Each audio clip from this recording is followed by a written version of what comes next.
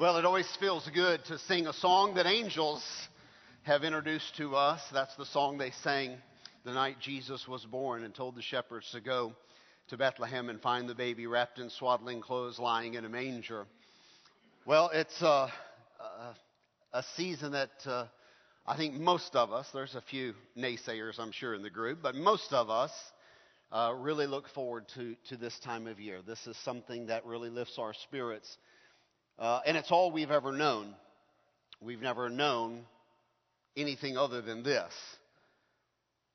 But there hasn't always been a Christmas. And that's something you also have to come to grips with. We've been doing this for 2,000 years. But before Christ, 4,000 years before, there was no Christmas.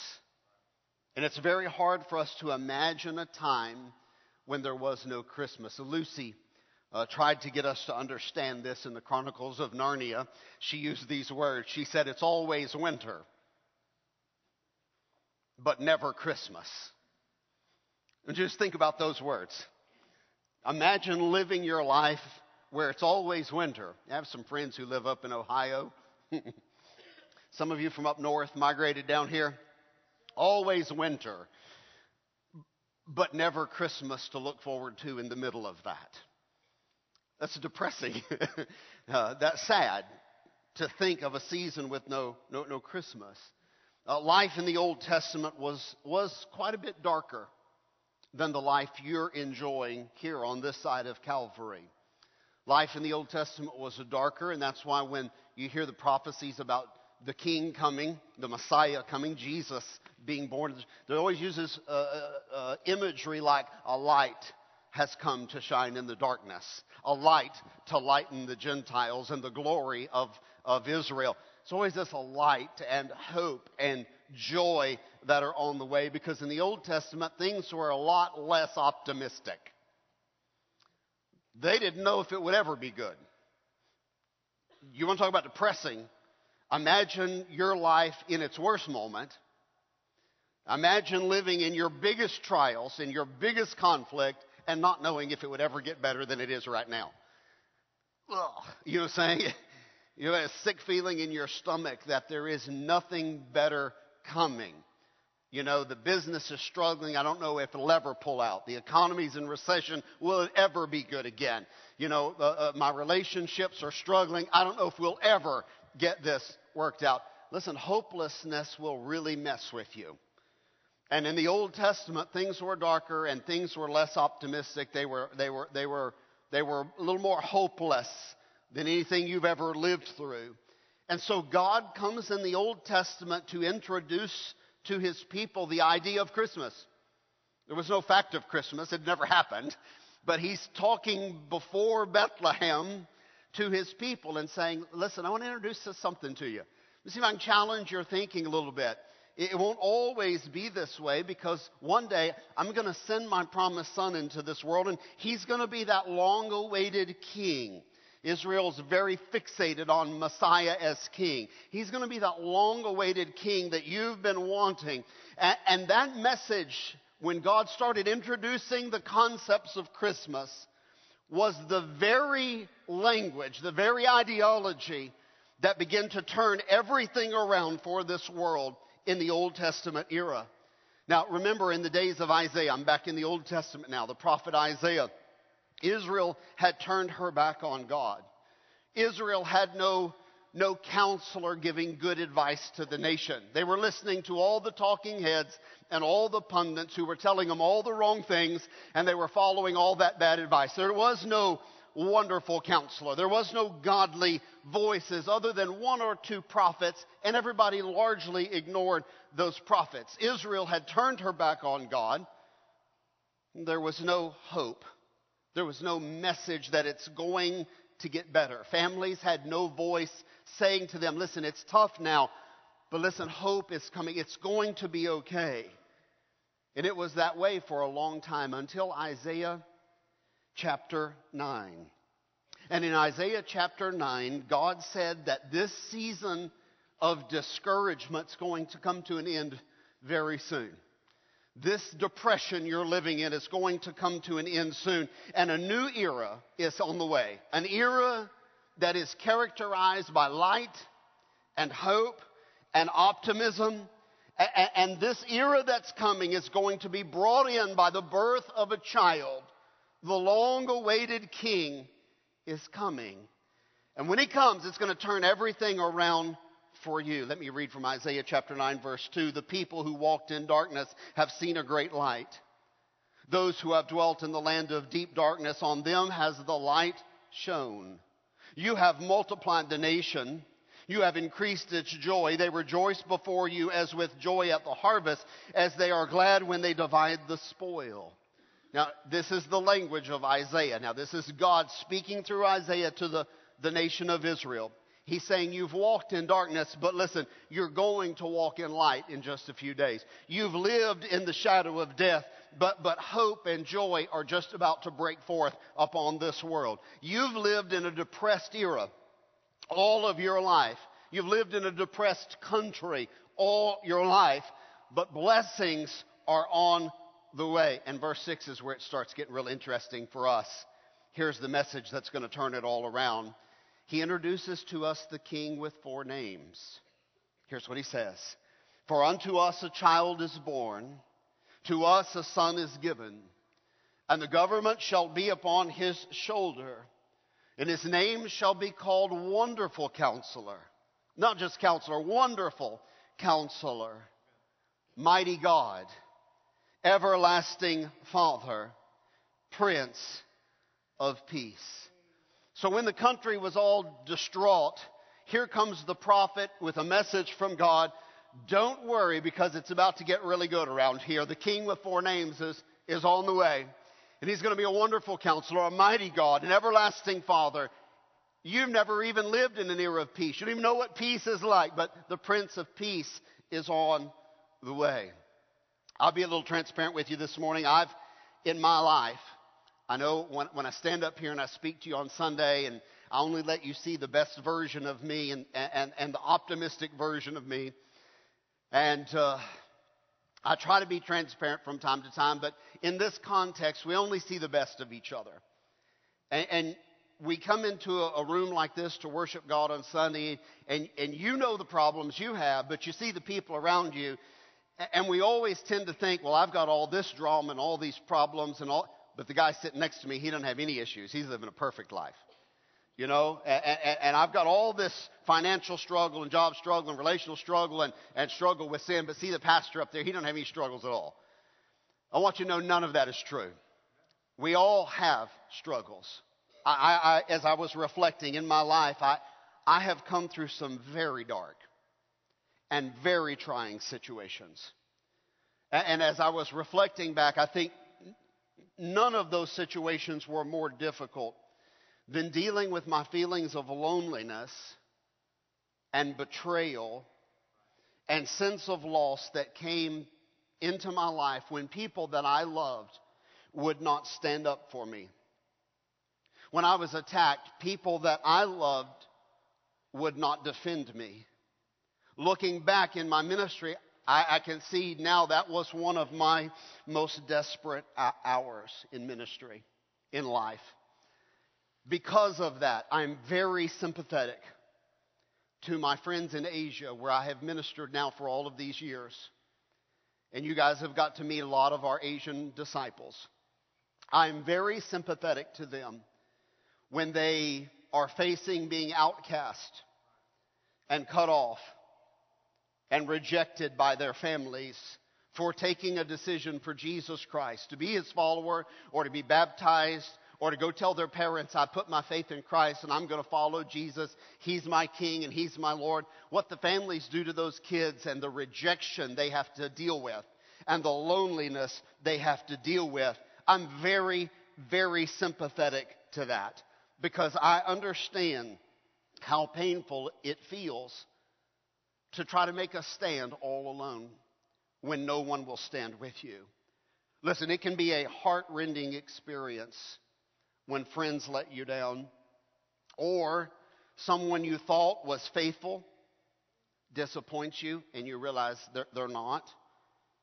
And I'm sure if we could hear the stories in the room this morning, everyone in here has some similar story to mine where you felt betrayed by someone you love. I think most of us have experienced some form of that. So my mission really this morning is to remind you that Christmas is about a promised king. In a few weeks, we're going to give away a book to every family, a children's reader, for you to read to your kids about the promised king. We'll be doing a skit in a few weeks about a promised king. This is really the story of Christmas, that God was going to send that promised king into this world. He's introduced in Isaiah 9:6. We know he has more names than this, but it is Isaiah 9:6. He's introduced as a king with 4 names. And we're going to focus on one of those names this morning. Jesus is a king who really stands by his people. As I was thinking about my own situation and how Jesus stands by his people, I was thinking about the New Testament, and a story comes to mind very quickly. Timothy was a very young pastor. As far as we know, one of the youngest, because Paul says to him, "Let no man despise your youth." Evidently, they were mocking Timothy and saying, "You can't, who do you think you are to lead us? You're younger than we are." And Paul says, spiritual development and spiritual age has nothing to do with biological age. For those of you who are in discipleship, you understand the language I'm using right now. And he says, "Timothy, you're spiritually mature. Get up and lead them. Even though you're biologically a young man, just lead them, Timothy, and don't let them talk you down." And I want to say to we have a very young church. And I want to say to our 19 and our 20-year-olds and even our 30-year-olds, do not be intimidated about leading for Jesus Christ here at this church. You just lead.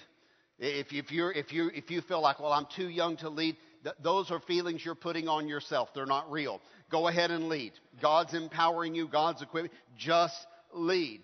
But Timothy stood up to lead, and the reason, I guess maybe he was so self-conscious, he was the pastor of the church at Ephesus, and I've taught you through Ephesus a few weeks ago. I taught you about the idolatry in Ephesus when we went through the Reverse the Curse series about the wickedness that existed in the idolatry in Ephesus. That's where Timothy pastored. And it was a tough place to pastor. I often hear people telling me, "Oh, it's such a hard place to start a church." Listen, there are no harder places to start a church and make disciples than Ephesus or Corinth. And we have the record on how they did it. They did it through relationships. They did it slowly. They did it systematically. They did it by loving people. They did it not inside the walls of the church. They did it out in the homes. They did it at kitchen tables. They met people where they were, and they loved them, and they built relationships with those people. And Timothy, trying to lead the church at Ephesus, by the way, was the largest church of all of the churches mentioned in the New Testament. Timothy, the youngest pastor with the largest church, trying to lead in the most wicked city, is a magic combination. And as he's trying to lead, leaders he thought had his back and would be faithful to the end, walked out and left him. He's trying to lead and they just abandoned him when things got difficult. And when that happened, the hurt and the pain that Timothy felt from being abandoned by those he trusted, that pain was so intense that Timothy just kind of shut down. Now, let's see if I can find some common ground with you. Have you ever just felt like you wanted to curl up, get on the couch with the quilt, and just stay there for about a month? It's like the breakers flip, and you're just like, I'm done. I'm just done with what? Everything. Cooking, cleaning, phone calls. I just want to play a video game and get on the couch. I don't want to, it's just like everything shuts down, And that's where Timothy was, because he felt abandoned, and that feeling was so intense. He eventually reached out to his disciple maker, the Apostle Paul, the one who mentored him. And Paul's like, "Well, are you done, Timothy? Are you going to get back in the game? Or are you just going to sit on the couch and eat Chips Ahoy? Or what are you going to do, man?" And so Timothy began to tell him, "Here's what happened, and here's how I feel." And Paul, being a transparent mentor, which we have scores and scores of them here, and I thank you for being just like Paul. Paul said, "Well, listen, I've lived through a similar thing myself, Timothy. And here's what the role of a disciple maker is really about. It's about being able to speak into the lives of those you're discipling with transparency and say, I've been there. And here's how God brought me through it. Here's how I got sane. Here's how I got right. Here's how I got off the couch. Whatever metaphor you want to use. Here's how I got back on the horse. And here's how I got re-engaged, even though I went through a traumatic moment in my life. And Paul begins to talk to Timothy in his writings and say, Timothy, I've been there. I know what it feels like. And here's what God did to help me. And here's what Paul spoke about. Paul spoke about a time when he was standing on trial. You remember reading this in the book of Acts. And Paul's put in chains, and he's brought into the hall, and he has to stand before the king and the queen and the Roman governor. And in that scene, Paul is describing to Timothy, in that moment, Paul said, what I really needed is I needed my friends to come and rally around me. In that moment when I was in chains before the governor and the king, and I had to speak on my own defense about being a follower of Christ. Listen, in Jerusalem, you've read the book of Acts chapter 2, right? There's thousands and thousands and thousands of people being saved in the first chapters of the book of Acts and being baptized. Thousands of people. And Paul now is standing on trial in chains. Where are they? Where are all of those people? Listen, in Jerusalem, there's a Peter and a James and a John and a Thaddeus and a Bartholomew and a Jude. Where are they? Here Paul is on trial for being a follower of Christ. Where are the apostles? Where are the 120 disciples who are there at the resurrection of Jesus in that first church in Jerusalem? Where is everybody when the apostle Paul is standing on trial? You imagine how depressing this is? Sadly, Paul discovered that no one would stand up for him. All who called themselves Christians had abandoned him. He's putting his life on the line to be a follower of Christ. And there's not one follower of Christ on planet Earth who will come and stand beside him. Paul recounts it. Let me read it to you. 2 Timothy chapter 4, verse 16. At my first defense, no one. Timothy, I know what it feels like to be abandoned, buddy. And let me tell you how we're going to get through this together. Here's how we're going to get through it together. Let me tell you how I got through it. At my first defense, no one came to stand by me, but all deserted me. And then look at the grace of Paul. You think he's bitter, but he's not. Look how he ends this. May it not be charged against them. I just want to remind Christians that we're to be praying like Jesus taught us to pray. For our enemies, for people who disappoint us, who are our friends, for people who let us down. So often we want to pray and we want to use prayer as kind of a get even to God. Those people who are not standing with me, Lord, give them a flat tire. You know what I'm saying? But instead, look how Paul's praying. When everybody deserted me, gosh, they were probably just scared, weren't they? They probably weren't even sure that I was the real deal. You know what? I killed some of their families before I got saved. I get it. I wouldn't want to stand by me either now that I think about it. May it not be charged against them. You know, Jesus taught us to pray, forgive us as we forgive those who trespass against us. Sometimes we forget what real Christianity is about, don't we? We live a little different version of this. Jesus is kind of raising the bar for us, and Paul's raising it here. And he tells Timothy, listen, here, Timothy, I've lived through this. And long after I've come through it, I'm not bitter about it. But when I desperately needed someone to stand up at my trial and be a character witness for me. Have you ever been a character witness for somebody at the court? I bet there's several of you in here that have had to go to court and be a character witness for someone. Something pastors get called on to do. Please don't call me this week. You know. Especially if your character is questionable. But something you get called on to do every once in a while. And, hey, have good character and it'll be easy to do, Damon. That's all I'm saying. And Paul says, when I desperately needed someone, no one came forward. But here in my most desperate moment, I learned one of the most valuable lessons of the Christian life. And it's a lesson I'm going to share with you. It's a lesson he shared with Timothy. Watch what he says. 2 Timothy 4:17. Everyone abandoned me, but the Lord stood by me. Paul said, when I was standing there was no one with me, and it really hurt my heart and it hurt my feelings. But then I remembered there's someone standing here that they can't see. The Lord stood by me. And so my encouragement to you this morning is whatever you're going through, you know that the Lord will always stand beside you. Jesus will be your champion. He said, I'll never leave you. I'll never forsake you. I'll always stand to help you. He told his disciples, I'm leaving in bodily form. I'm localized right now. But when I leave in bodily form, God in spirit form will come and inhabit every one of your lives who are followers of Christ. And I'll never leave you. You'll never be alone. You'll always feel my power. I'll always be there. Well, look what he says further. He stood by me and strengthened me. Now, I don't know if you've ever been in a tense moment or a trying moment like this where others have forsaken you or where you're having to stand up and defend yourself somehow. And he said, the Lord just came and stood with me and strengthened me. Now, there's something really special about being put on the spot and feeling the power of the Holy Spirit just overtake you. You didn't prepare a speech. You didn't plan what you were going to say. And the words just come. And the scriptures come. And the defense comes. And in that moment, what you know is your counselor is standing right there with you.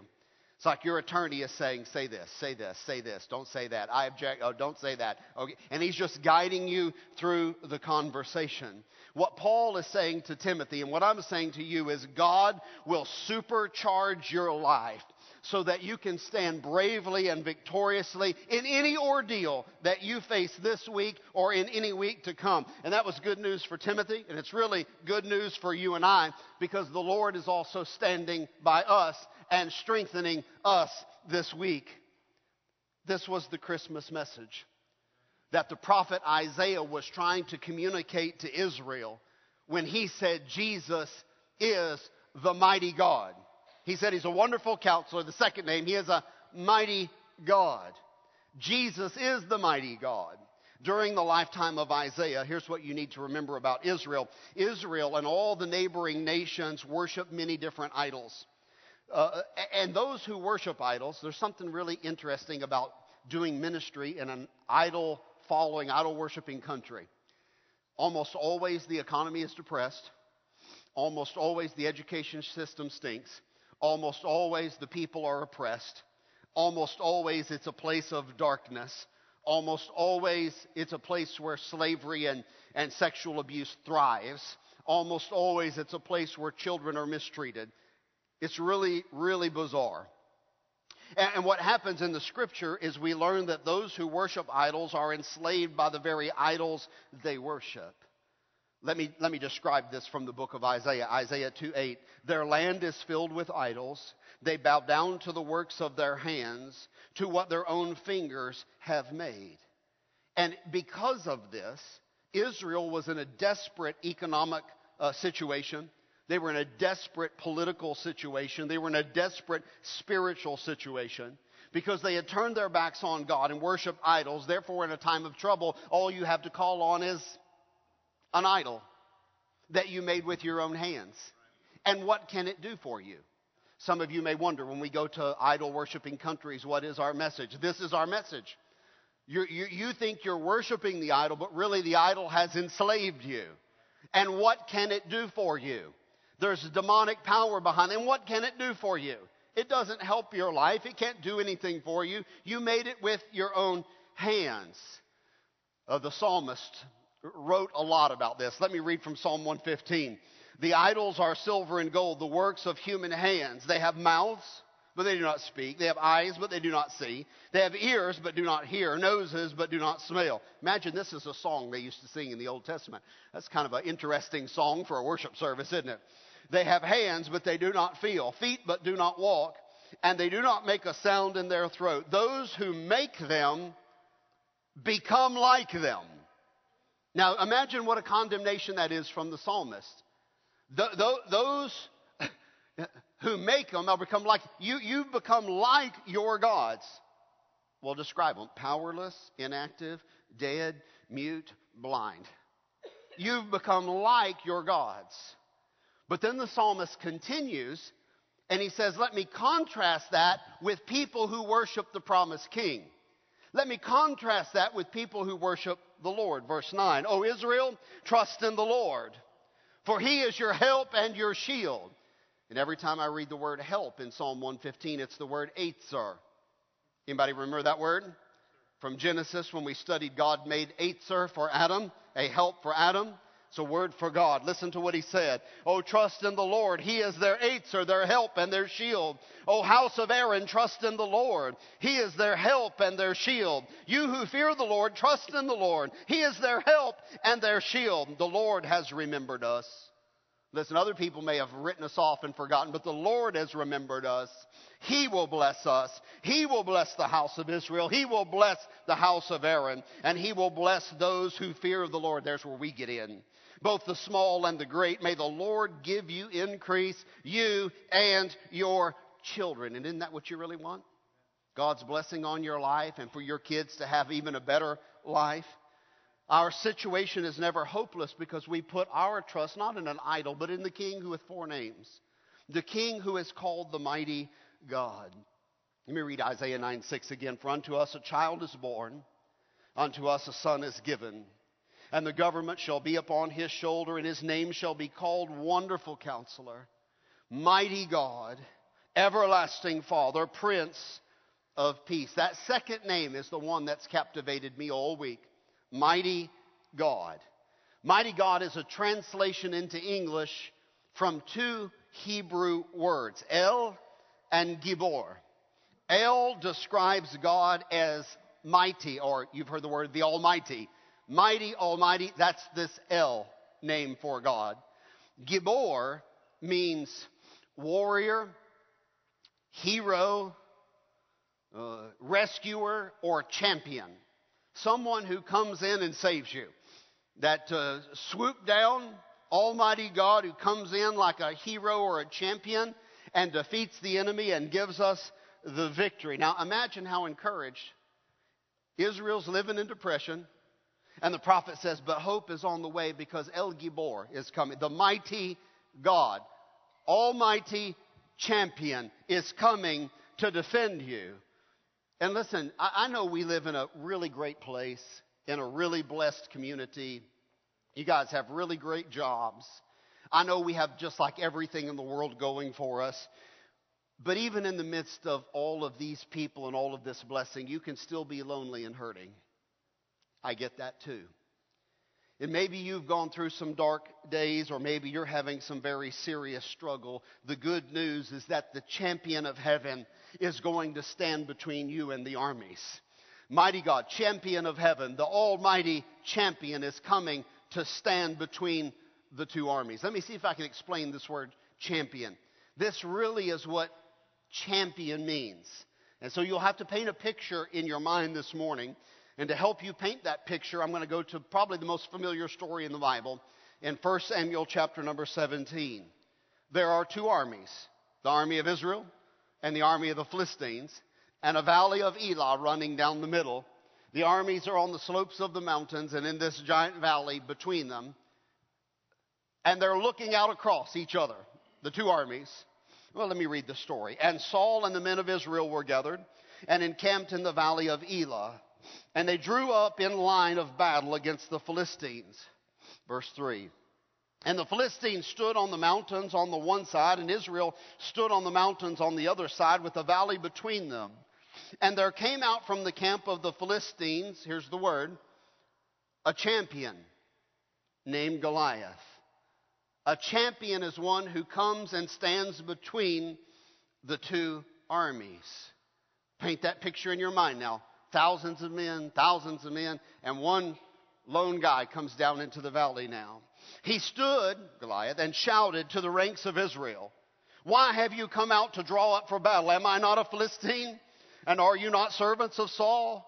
Choose a man for yourselves and let him come down to me. And if he's able to fight with me and kill me, we'll be your servants. But if I prevail against him and kill him, then you shall be our servants and serve us. Now, this guy was a butt, if you can say that in church. He was a jerk. That's who he was.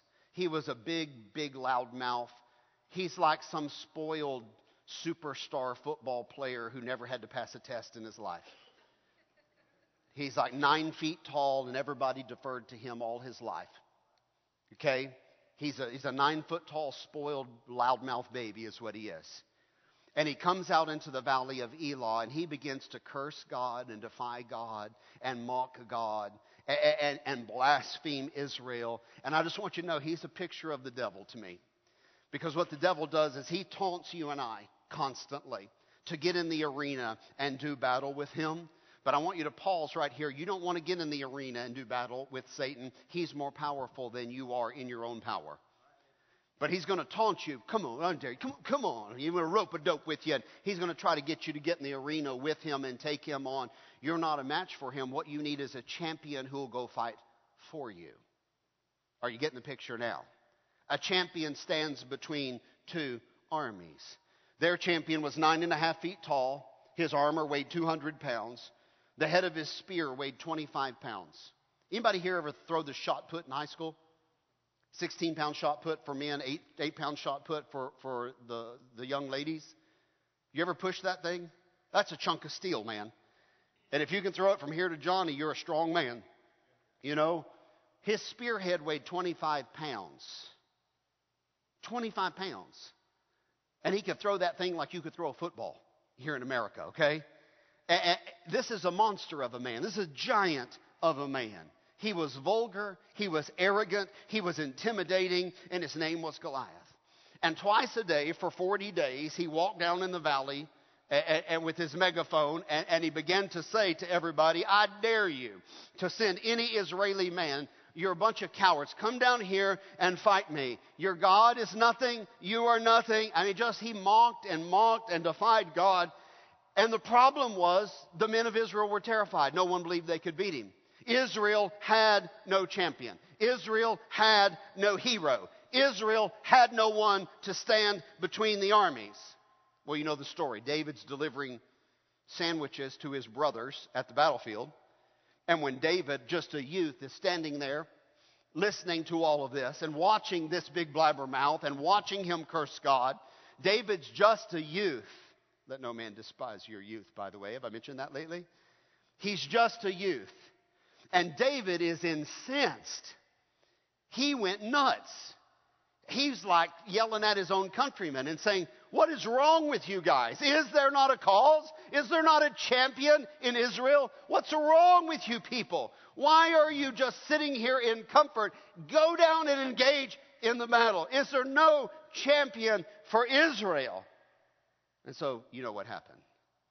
Then David said to the Philistine, you come to me with a sword and the spear and with a javelin, but I come to you in the name of the Lord of hosts, the Lord of the armies. I come to you in the name of El Gibor, the mighty God. I come to you in the name of our champion. Our champion is not a man, Goliath.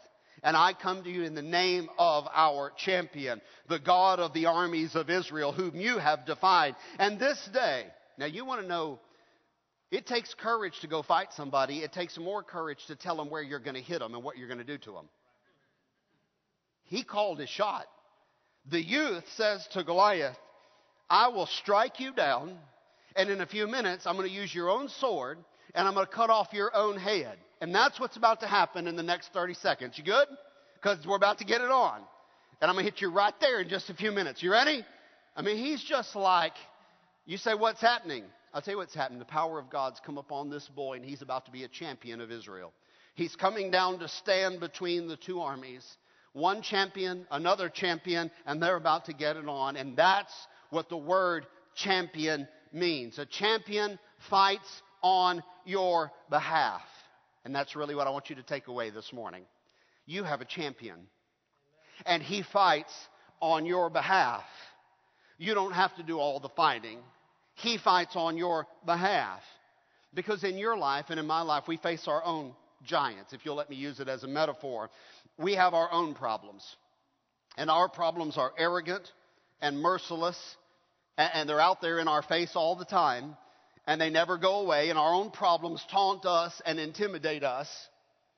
And I don't know what yours are, but your giant could be a conflict with a person. It is just there, and it never goes away, and it's always right there in your face. It could be a relentless habit. A habit you've tried to break and can't break, and it's just there and it will not go away, and it's just persistent and stubborn, and it's like that 2 times a day for 40-day Goliath just always keeps turning up in your life. It's like a rut your car defers to and defaults to when you take your hands off the wheel. You just always seem to be struggling with the same habit. Your giant could be a broken relationship, a financial struggle. Listen, it could be overwhelming grief that's got you locked into your own prison and you can't get out because of grief. It could be lingering bitterness. Listen, Christians really struggle with lingering bitterness. And I know this because I talk to Christians all the time, and they say to me things like, well, I was really hurt, and they go back to the past and start telling me a story. You say, what's going on? Lingering bitterness. We're locked in chains of things that have happened in the past, and we can't figure out how to get the chains off of us so that we can go forward.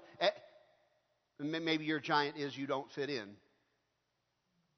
I get that. We've got some oddballs here. I'm looking at a few of them, and that's okay. God, you're uniquely and wonderfully made. You know, and in reality, we're all oddballs in our own way, aren't we? Amen.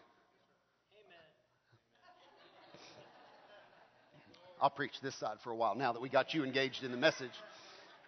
The truth is, I'm really not sure what normal is anymore. I'm really not. And maybe abnormal is better than being normal. I don't know. But the longer I live, I change my opinions about a few of these things, okay?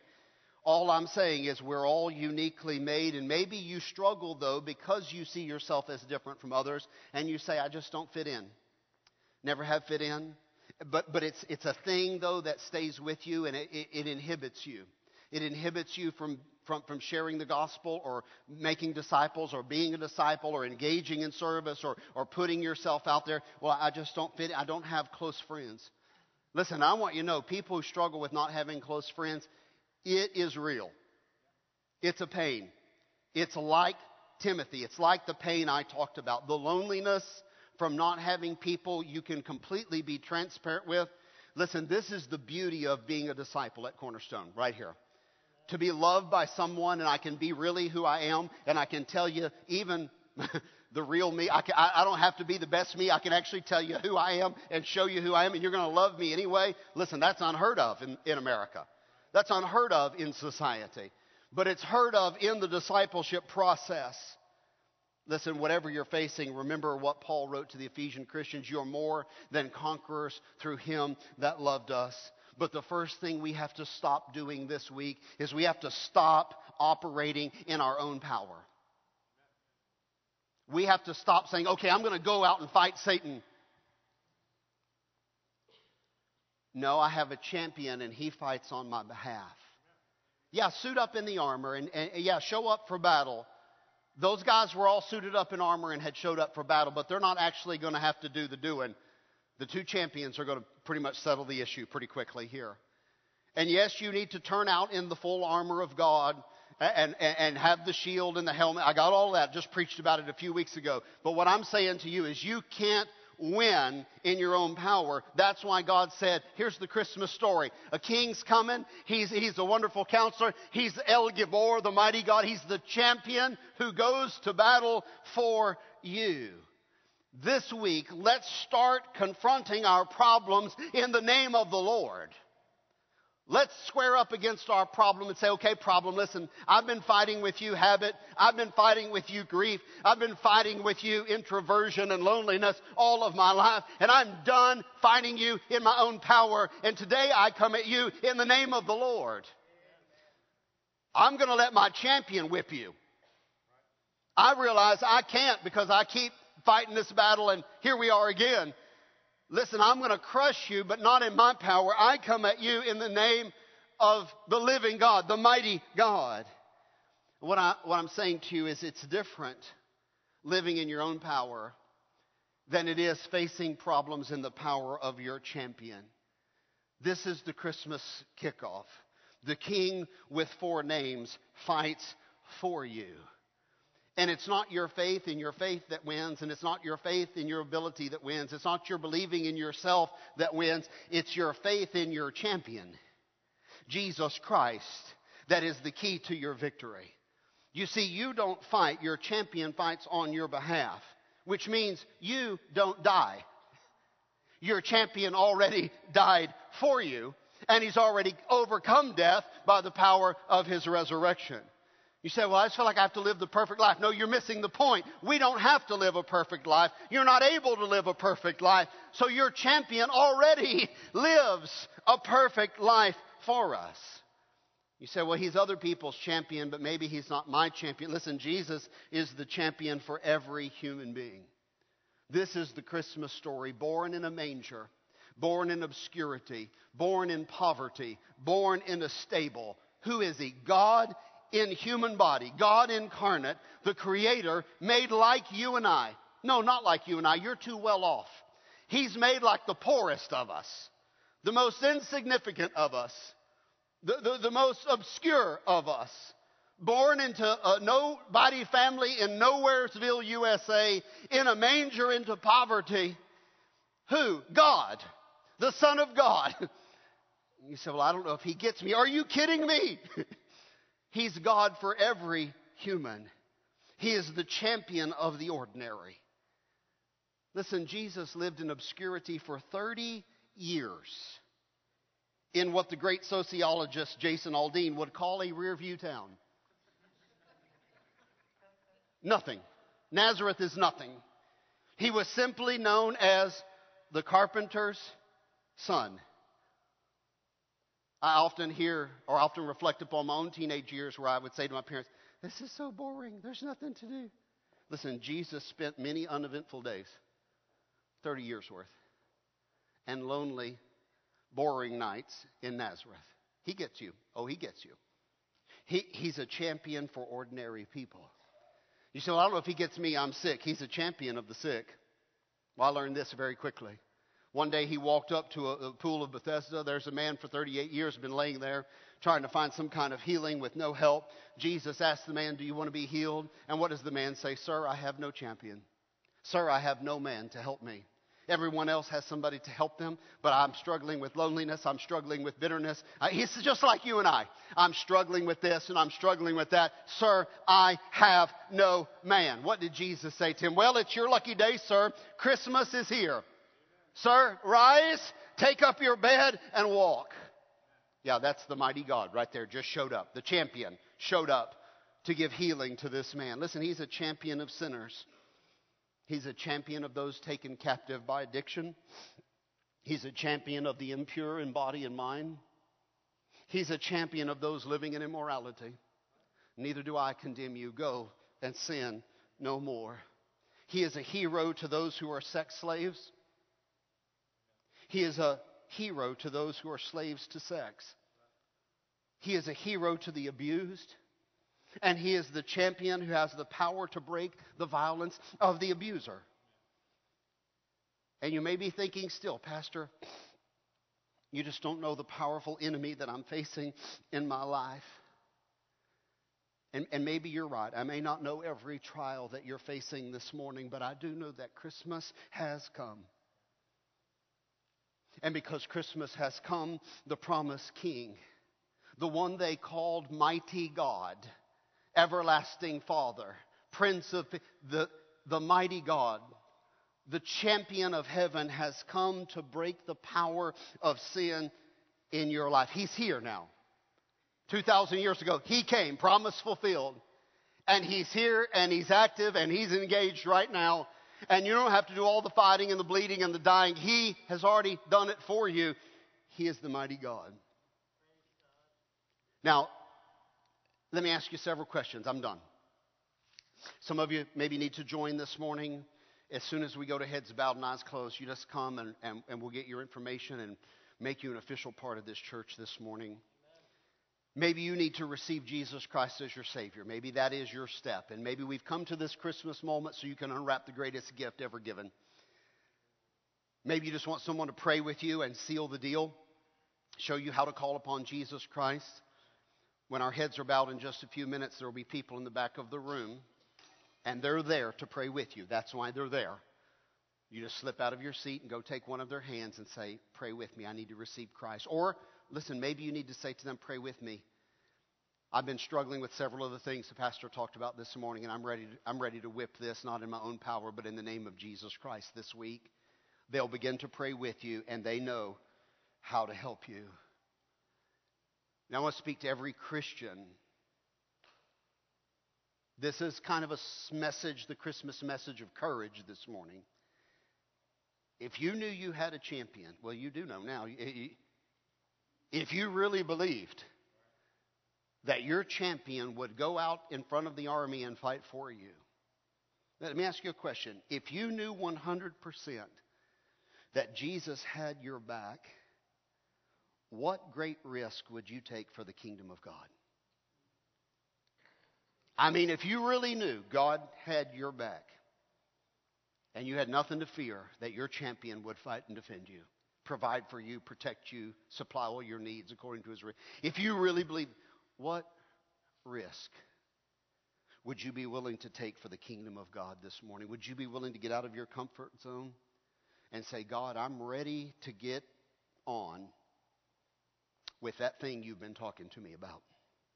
That thing you've been speaking to me that I need to do, those next steps I need to take, or whatever it is God's speaking to you about. Why don't you say to God this morning, God, I get it a little better today. I understand. You're out in front of me fighting between the armies. You're protecting me. You're defending me. Paul said, when no one stood with me, here's the lesson I learned, Timothy. God stood by me, and he empowered me. Have you learned that lesson this morning now? If you really believe that, what risk would you be willing to take for Jesus Christ? Listen, Christian, maybe you've never said to Jesus, maybe you've said, come into my heart and save me, but you've never said to him, please stand by my side. You promised you would. Let me feel your presence. You said you would speak to me and empower me, and I know you are, but maybe my ears have been dull of hearing.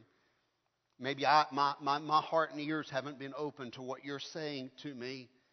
Maybe you're facing something big this week. Why don't you ask him this morning, would you stand? I don't know if anybody will be there to stand with me. I've got to have some hard conversations this week with some people. I don't know if anybody's going to be there with me. I'm going to have to do it alone. God, would you stand with me? Would you empower me? I think the answer is yes. I think he will. Our heads are bowed and our eyes are closed.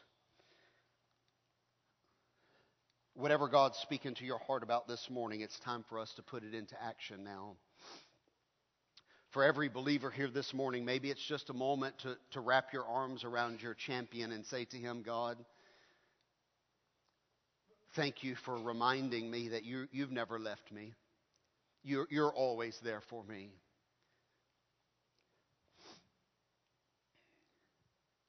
Maybe it's a time to give thanks for a champion who stands out in front of the army and fights for you. You don't have to die. He already died.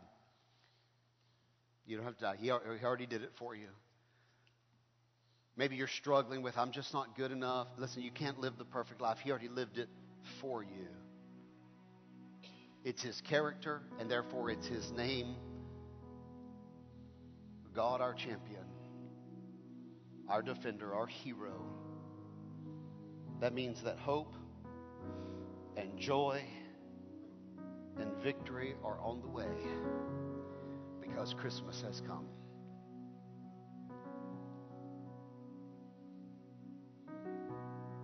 Whatever decisions you need to make, I'm going to ask you to make them right now.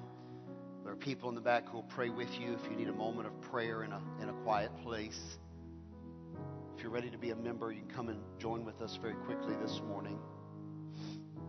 For everyone else, you invoke the name of Jesus on your problem right now. It's a job, it's a relationship, it's a struggle you're having. Invoke the name of Jesus Christ and come at your problem in the name of the Lord.